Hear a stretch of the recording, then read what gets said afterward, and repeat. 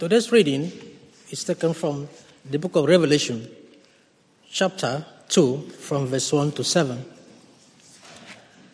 To the church of Ephesus, to the angel of the church in Ephesus write, these are the words of him who holds the 7 stars in his right hand and walks among the 7 golden lampstands. I know your deeds, your hard work and your perseverance. I know that you cannot tolerate wicked people, that you have tested those who claim to be apostles but are not, and have found them false. You have persevered and have endured hardship, for my name, and have not grown weary. Yet I hold this against you. You have forsaken the love you had at first. Consider how far you have fallen. Repent and do the things you did at first. If you do not repent, I will come to you and remove your lampstand from its place. But you have these in your favor. You hate the practice of the Nicolaitans, which I also hate.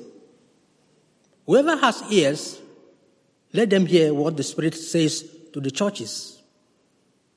To the one who is victorious, I will give the right to eat from the tree of life, which is in the paradise of God. This is the word of the Lord. Hello, good evening. Very good to see you. I've been hanging out this afternoon here with the welcome afternoon that we had as well, and that was a really good time. Great time. So do look out for the next one of those. A really good way to get to know people who are new.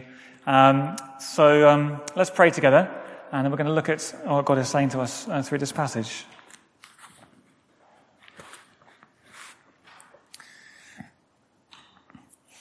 Dear Heavenly Father, thank you so much that you are a God who speaks to us. You address us for our good, and you're not silent. That is good news. So help us to listen, and please, would you help us to respond by your Spirit's work in our hearts as we hear. I pray in Jesus' name. Amen. I don't know if you've ever been changed inside by reading someone else's message. I don't know if you've had that. As in the message that wasn't intended for you in one sense. A few months ago, I was sorting out my father's files with my family. And my father, he was a gentle kind of man. And we stumbled upon these letters about a business matter not that long ago.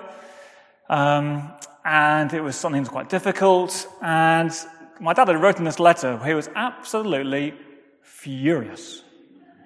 And I was startled by it. And the rest of my family were like sorting out all these things. It was in my mum's garage. But I was just transfixed reading this letter. It's like I had no idea he could write like that. He was justifiably furious. And I was just transfixed. I'd never heard him like that. And I was actually kind of strangely proud of him because of the content of this letter. But it was just really startling, and it really changed me in some way. It changed how I thought of him in some way, and it changed me. I was his son, It changed me. I wonder if you've had anything kind of like that. Over the next several weeks in Revelation, we're going to be reading these 7 messages to churches in the early church in the first century. And if you have a Bible open, you can see ahead. They're kind of 7 distinct messages. And so Revelation chapters 2 to 3. And our prayer is that God would change us as we read each of these in turn over the next kind of 7 weeks. Now, these were written to 7 real churches in history. It's important to mention that. They didn't have a website, I guess, back then, but they existed. You can exist as a church without a website. And today you can go and tour the churches where they used to be. I don't know if anyone here has been on one of those tours. You can go to 7 different sites with the ruins around Western Turkey. I'd quite like to do that. And what we're doing is a bit kind of eavesdropping on these messages to these individual churches. So John, who wrote down these words, he's writing down Jesus' words to each church. You might have noticed at the start there, it said that each letter is written to the angel, i.e. that means to the messenger. It's debated kind of who that's referring to, but in Revelation certainly seems to be that angels, messengers, they're spiritual beings which probably represent each church in the heavens. So we're eavesdropping on that message to each church from God's Spirit. That's what we're doing. Now, in a moment, we're going to look at this one in particular. But seeing as we are, before the first one of these 7, it's worth just mentioning some of the patterns we're going to see. Because you can see they have a similar-ish kind of format. But there are some things to notice about them. First, each church is individual. Absolutely. So they have their distinct kind of problems going on. They're not identical. Some face real persecution. Others not so much. And each has a distinct description of Jesus in that message, which is distinct, but it actually shows how Jesus faces their distinct problems. So each church is individual, that's the first thing. Secondly, each church is complex. Certainly, they're experiencing attacks from the inside of the church, from the outside, but those attacks can ebb and flow, and they can be subtle and change. It's complicated. Thirdly, each church is therefore under threat. From the outside or from the inside or from both, they're under threat. And within each church, well, imagine, there's a variety of people, many different members of each church, and they won't all have the same problems as each other, individual people, but all members are called to kind of respond, at least in some way, to those threats and what's happening. So they're under threat. And then fourthly, each church can win through. Each church can win through. And we'll see that very clearly, because Jesus' victory is certain. They can win through. And we see similar patterns in all churches around the world. Each church is individual. Each church is complex. Each church is under threat in different ways. But each church can win through. We're no different to that here at St. John's. So what about this first letter? This first letter was written to the church in Ephesus. Now, has anyone actually been to Ephesus? Anyone been? Oh, yeah. Joanna, Susan, a few people. Nice. I'd quite be keen to go. There are some beaches nearby as well. But I'd be quite like to go to Ephesus. You can see the ruins there. And it was a big city even at the time. Probably the 4th biggest in the known world, really. There was a big religious mix. Quite a few Jews, and also mainly pagan as well, but quite a mix of religions. And it was a place with actually a very big reputation. There was an imperial cult there, so it was worship of the emperor. And there was also one of the 7 wonders of the world there, which is the temple to Artemis, Diana. Very well known, big reputation, and all sorts of different kind of religious kind of forces, really. And for that reason, from the time of the early church there, it was a place of big problems. Big problems there. I mean, it had been founded in about the 50s AD. You can read about that in the New Testament. But straight from the off, really, they'd had trouble. It had violence, actually, and there was a terrifying riot at one point. And also they were in trouble from unhealthy teaching that came in. And you can read about that in Paul's letters to Timothy in the New Testament. So all sorts of different problems, especially in the early days. And here, probably a few decades later, Jesus speaks to that church. So that's just kind of getting our bearings a little bit. But let's go into this passage. We're going to see 3 things, really. We'll look at it in 3 parts. We're going to see Ephesus, the church there. They were a faithful church, but they forgot how to love. And yet they still had a future. That's what we're going to see. So do open your Bibles again if you'd like to follow along. We're going to look first of all at verses 1 to 3. Ephesus, the church there, they were a faithful church. So let me read from verse 1. To the angel of the church in Ephesus, write, These are the words of him who holds the 7 stars in his right hand and walks among the 7 golden lampstands. I know your deeds, your hard work and your perseverance. I know that you cannot tolerate wicked people, that you have tested those who claim to be apostles but are not, and have found them false. You have persevered and have endured hardships for my name, and have not grown weary. What we see here in summary really is that Jesus, he's praising the Ephesus church for keeping going under fire and keeping out harmful teaching. He's praising for that. They've been faithful.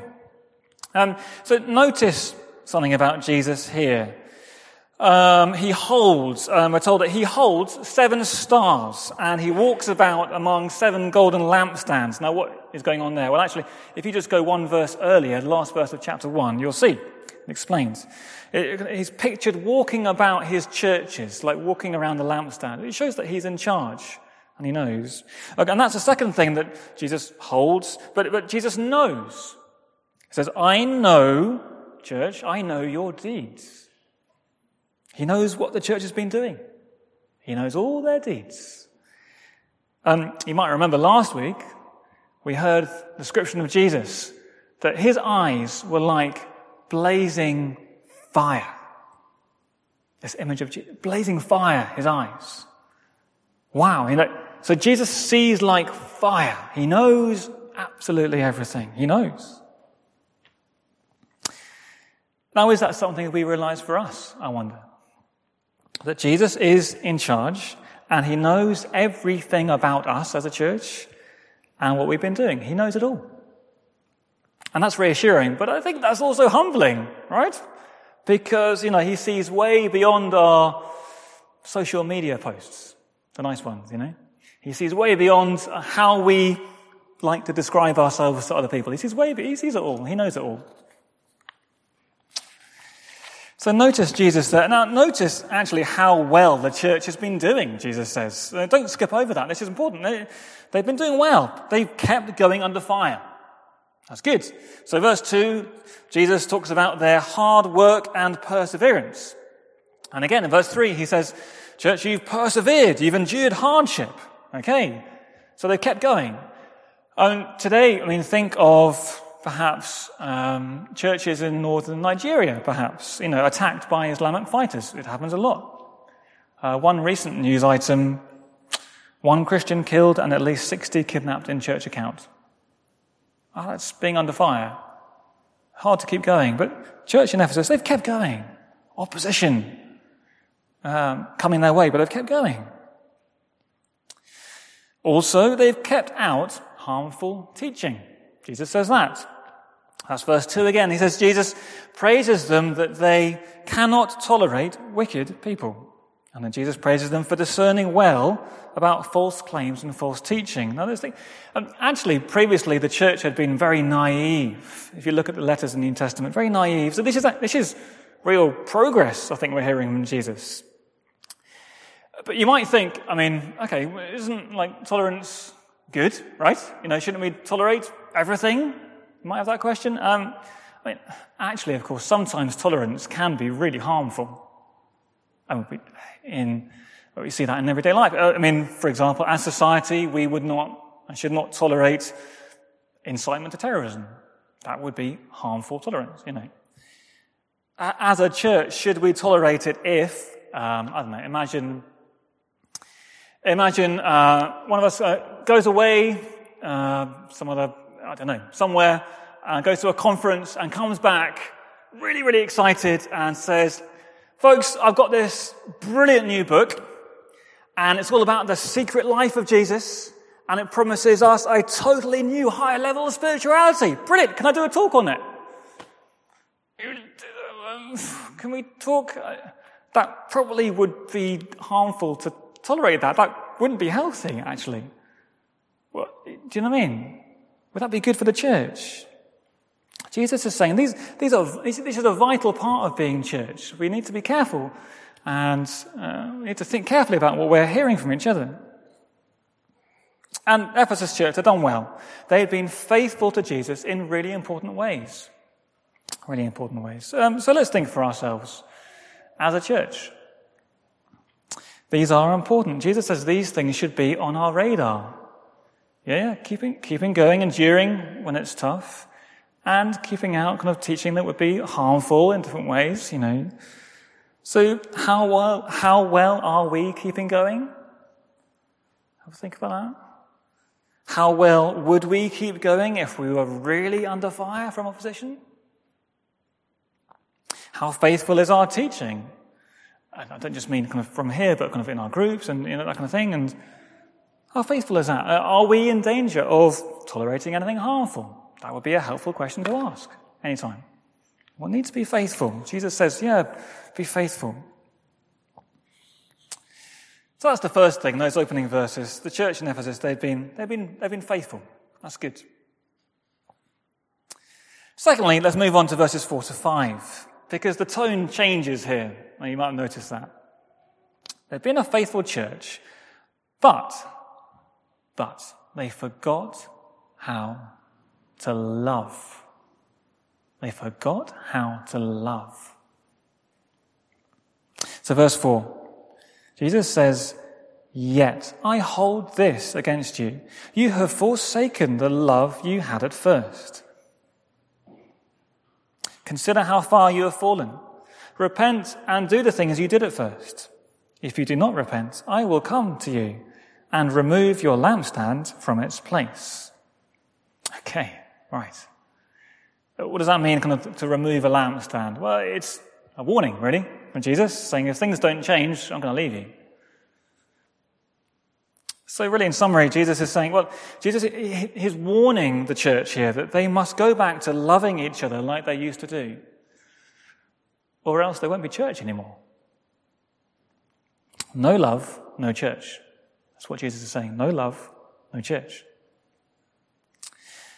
Now, a question we might have is kind of what love are we talking about here? Are we talking about love for God? Are we talking about love for each other as church? Well, surely it's both. It's got to be both. And the Bible always tells us to distinguish between those two. It's a false distinction. The New Testament, love for God, love for others, joined together. That's a massive theme all the way through the New Testament, again and again and again, and the Old Testament. And the letter to the Ephesians, written to the church of Ephesus, again, huge issues. So much about walking in the way of love, growing in love for Jesus and growing in love for people around. And you had the Jews and Gentiles and how they would love each other. So you can't divorce these two things. You can't have a false distinction, really.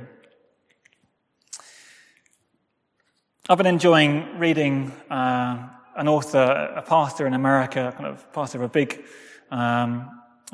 very multi-ethnic church in a part of New York, a guy called Peter Scazzero. Just found his writings really helpful recently. And he talks about discipleship, following Jesus. And he talks about kind of some failures that undermine deep discipleship, following Jesus well. And one of these things he points out, or suggests, is that we no longer measure our love for God by the degree to which we love others. He doesn't mean that love for God doesn't matter, it's secondary. He's not saying that. What does he mean by this? Let me read just a couple of paragraphs from him to explain. He says this: Jesus repeatedly focused on the inseparability of loving God and loving others. When asked for the one greatest commandment, Jesus identified two: love God and love your neighbor as yourself. The Apostle Paul made the same point in his first letter to the church at Corinth. He warned that great faith, great generosity, even great spiritual gifts without love are worth nothing. Nothing. In other words, if those around us consistently experience us as unapproachable, cold, unsafe, defensive, rigid, or judgmental, Scripture declares us spiritually immature. Right. Okay. I wonder what do you think of that? I want to talk to someone about that afterwards. Well, I wonder what you think of that. So he's saying, Ephesus, faithful to God, to do anything for him, it seems. But they'd forgotten how to love. And I find that quite scary. It's very possible to be faithful, but unloving. Do you see? Instead, how to gauge kind of maturity? Well, yeah, faithful is good, really good, but how do you love? Do you love? Didn't you know I got 95% on my Bible knowledge quiz? Okay, but do you love? Didn't you know I stood up to my anti-Christian HR boss 3 times last year? Okay, do you love? Didn't you know I write to my MP every month about Christian values? Okay. Do you love? Do you love? How are people when they're around us? Generally, are we approachable or unapproachable? Are we cold or warm? Are we unsafe or safe for people? Are we defensive or are we open? Are we rigid or are we flexible? Are we judgmental or are we loving? Jesus says, oh, that really matters. That really matters. I remember back to, I have no idea how long ago this was, maybe 10, 12 years ago. I remember being on a tube journey, going to my previous church in a midweek evening kind of thing. There was a certain person at that church at the time I just found really awkward. And we just never seemed to click. And, you know, you can picture it on the tube. You're standing by the doors, and doors open, and this guy walks in, and then he sees me. And I was like, right, you're laughing. I think you know what I mean. Yeah. And I felt, I'm just desperate to escape. How many stops have we got? How loud's the tube going to get so I can get away with not having much conversation? If I'm being honest, I'm not saying that was a good thing to have that thought in my head. You know, I was just desperate to run away. It's like, oh, just too awkward. Imagine if I had run away and just said, oh, I'll see you, and just gone down a few tube carriages. Can you imagine how that would have felt to that person? Would he have felt loved? I imagine how easily we can do that as church and how that can make others feel. Very easily done. No love, no church, Jesus says. It can be hard. It can be really hard. We all know that. It's good to be honest. Actually, someone said to me at one point that said this comment. It's just one or two people I just find really difficult. And I can't believe I'm going to spend eternity with that person. It's hard, right? It is hard. Sometimes we just don't click and things are difficult. So what do? Well, we need to see each other as God sees us. We need to love as God loves. Something I find really helpful from C.S. Lewis, the author of Lion and the Witch and the Wardrobe, and he wrote lots of Christian books. One particular thing, reading recently, to view each other, when we see someone or think of someone in church, or actually he was even beyond church as well, to imagine what that person would be like in glory, in the heavens, when they are with God face to face, and we're with them. That person who we might find difficult or whatever, you know, if we were to see what they would be like as a transformed person, sinless, we would be tempted to worship them. Because they would be so reflecting God at that point. We'd be tempted to worship them. That person is going to be like that in the future. However awkward or whatever they are in the moment. Do you see? See each other as God sees. Love as God loves. That would be the love of God reflect. Jesus says love. No church. Let's see each other like that. So the church in Ephesus, they were a faithful church, but they'd forgotten how to love. And then lastly, verses 6 to 7. Yet they still had a future, thankfully. They still had a future. So from verse 6, Jesus carries on. He says this, "But you have this in your favor. You hate the practices of the Nicolaitans, which I also hate."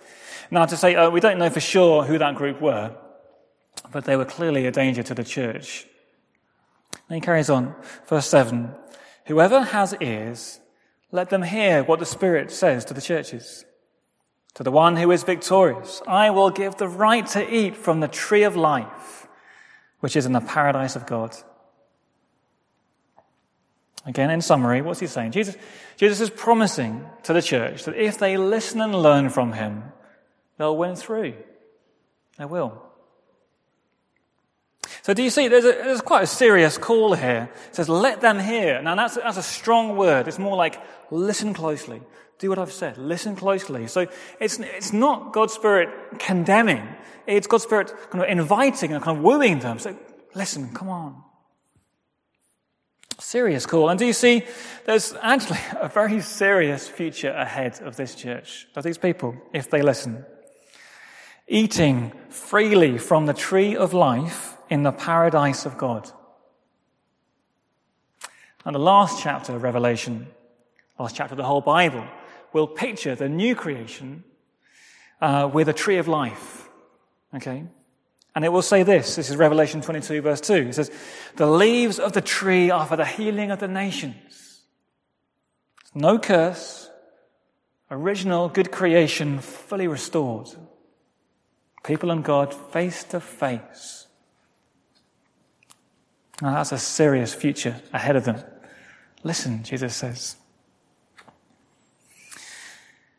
A question we might have is, well, actually, for this church, then, what was their future then? How did it turn out? Did these words of Jesus actually change anything? Did it have any impact on them? What happened? I don't know if, Joanna, Susan, if you can remember back to your tour, looking at these ruins of Ephesus, this old city where the church would have been. And if you can imagine going there and what it'd be like to look out of those ruins. And imagine reading this passage as you're looking at those ruins. Okay? You've got your Bible open and you're reading it. What are you thinking about the Ephesus church at that point, I wonder? It might be easy to think, told you so. Church gone. Your fault. Could be very easy to think that. But let's slow down a bit, actually, because can you guess, or do you know, roughly how long the Ephesus church stayed around? Any idea? Well, one commentator says this. There was a Christian church for the whole of the first millennium of the Christian era. 900 years or so after this. Oh, okay. Wow, they still had a future. 1,000 years. It turns out they still had a future. So then, that being the case, another question, how do they turn it around? Also, to answer that, we have another letter sent to them a few decades later than this. There's a guy, the Bishop Ignatius, I don't know a lot about him, but he wrote this letter in 115 AD. He wrote to this church in Ephesus, and you can read it online. And he wrote lots of things, but let me read one sentence that the bishop said to them. He said, church in Ephesus, he said, by your concord, that's peace, by your peace and harmonious love, Jesus Christ is being sung. Isn't that beautiful and amazing? You see, decades later, the church was there. The church was healthy. How? Peace and harmonious love. Peace and harmonious love. Jesus Christ is being sung through that. They'd forgotten how to love, but then they remembered how to love. And they practiced it and did it. That's the same for us. If we've forgotten, we can remember. That's God's grace to us. So as we come towards a close, really, one final question would be this. Why do we come to church? Why do you come to church? I wonder if you actually kind of thought about that in one sense. Why do we come to church? We might feel it's to feel uplifted for the week. Okay? We might feel it's to help me stay faithful. Good. It might feel it's to fill our heads with Bible knowledge. Okay? And Jesus would say those are good things, but most of all, come to love and be loved. Come to love and be loved. Come to grow in enjoying God's love, The love of God the Father who adopts us as his children. The love of God the Son who suffered for us and rules over us. The love of God the Spirit who is in us and with us. Come to grow in enjoying God's love, and then that flowing out to loving the people around you. Come to love and be loved. Make that our reason to come. Of course, it doesn't look impressive. It doesn't. It just looks like maybe walking up to someone new to say hello, offering to sit with them as long as they need. It could be noticing when so-and-so hasn't been around and just chucking them a text. How are you doing? Are you okay? It could be remembering someone's interview that they worried about. How did it go? We prayed for you. Oh, it could look like seeing the person you snapped at last week, seeing them approach, and you approach them and say, look, I'm really sorry. Please forgive me for that. It doesn't look impressive, but it matters. No love, no church. So let's pray.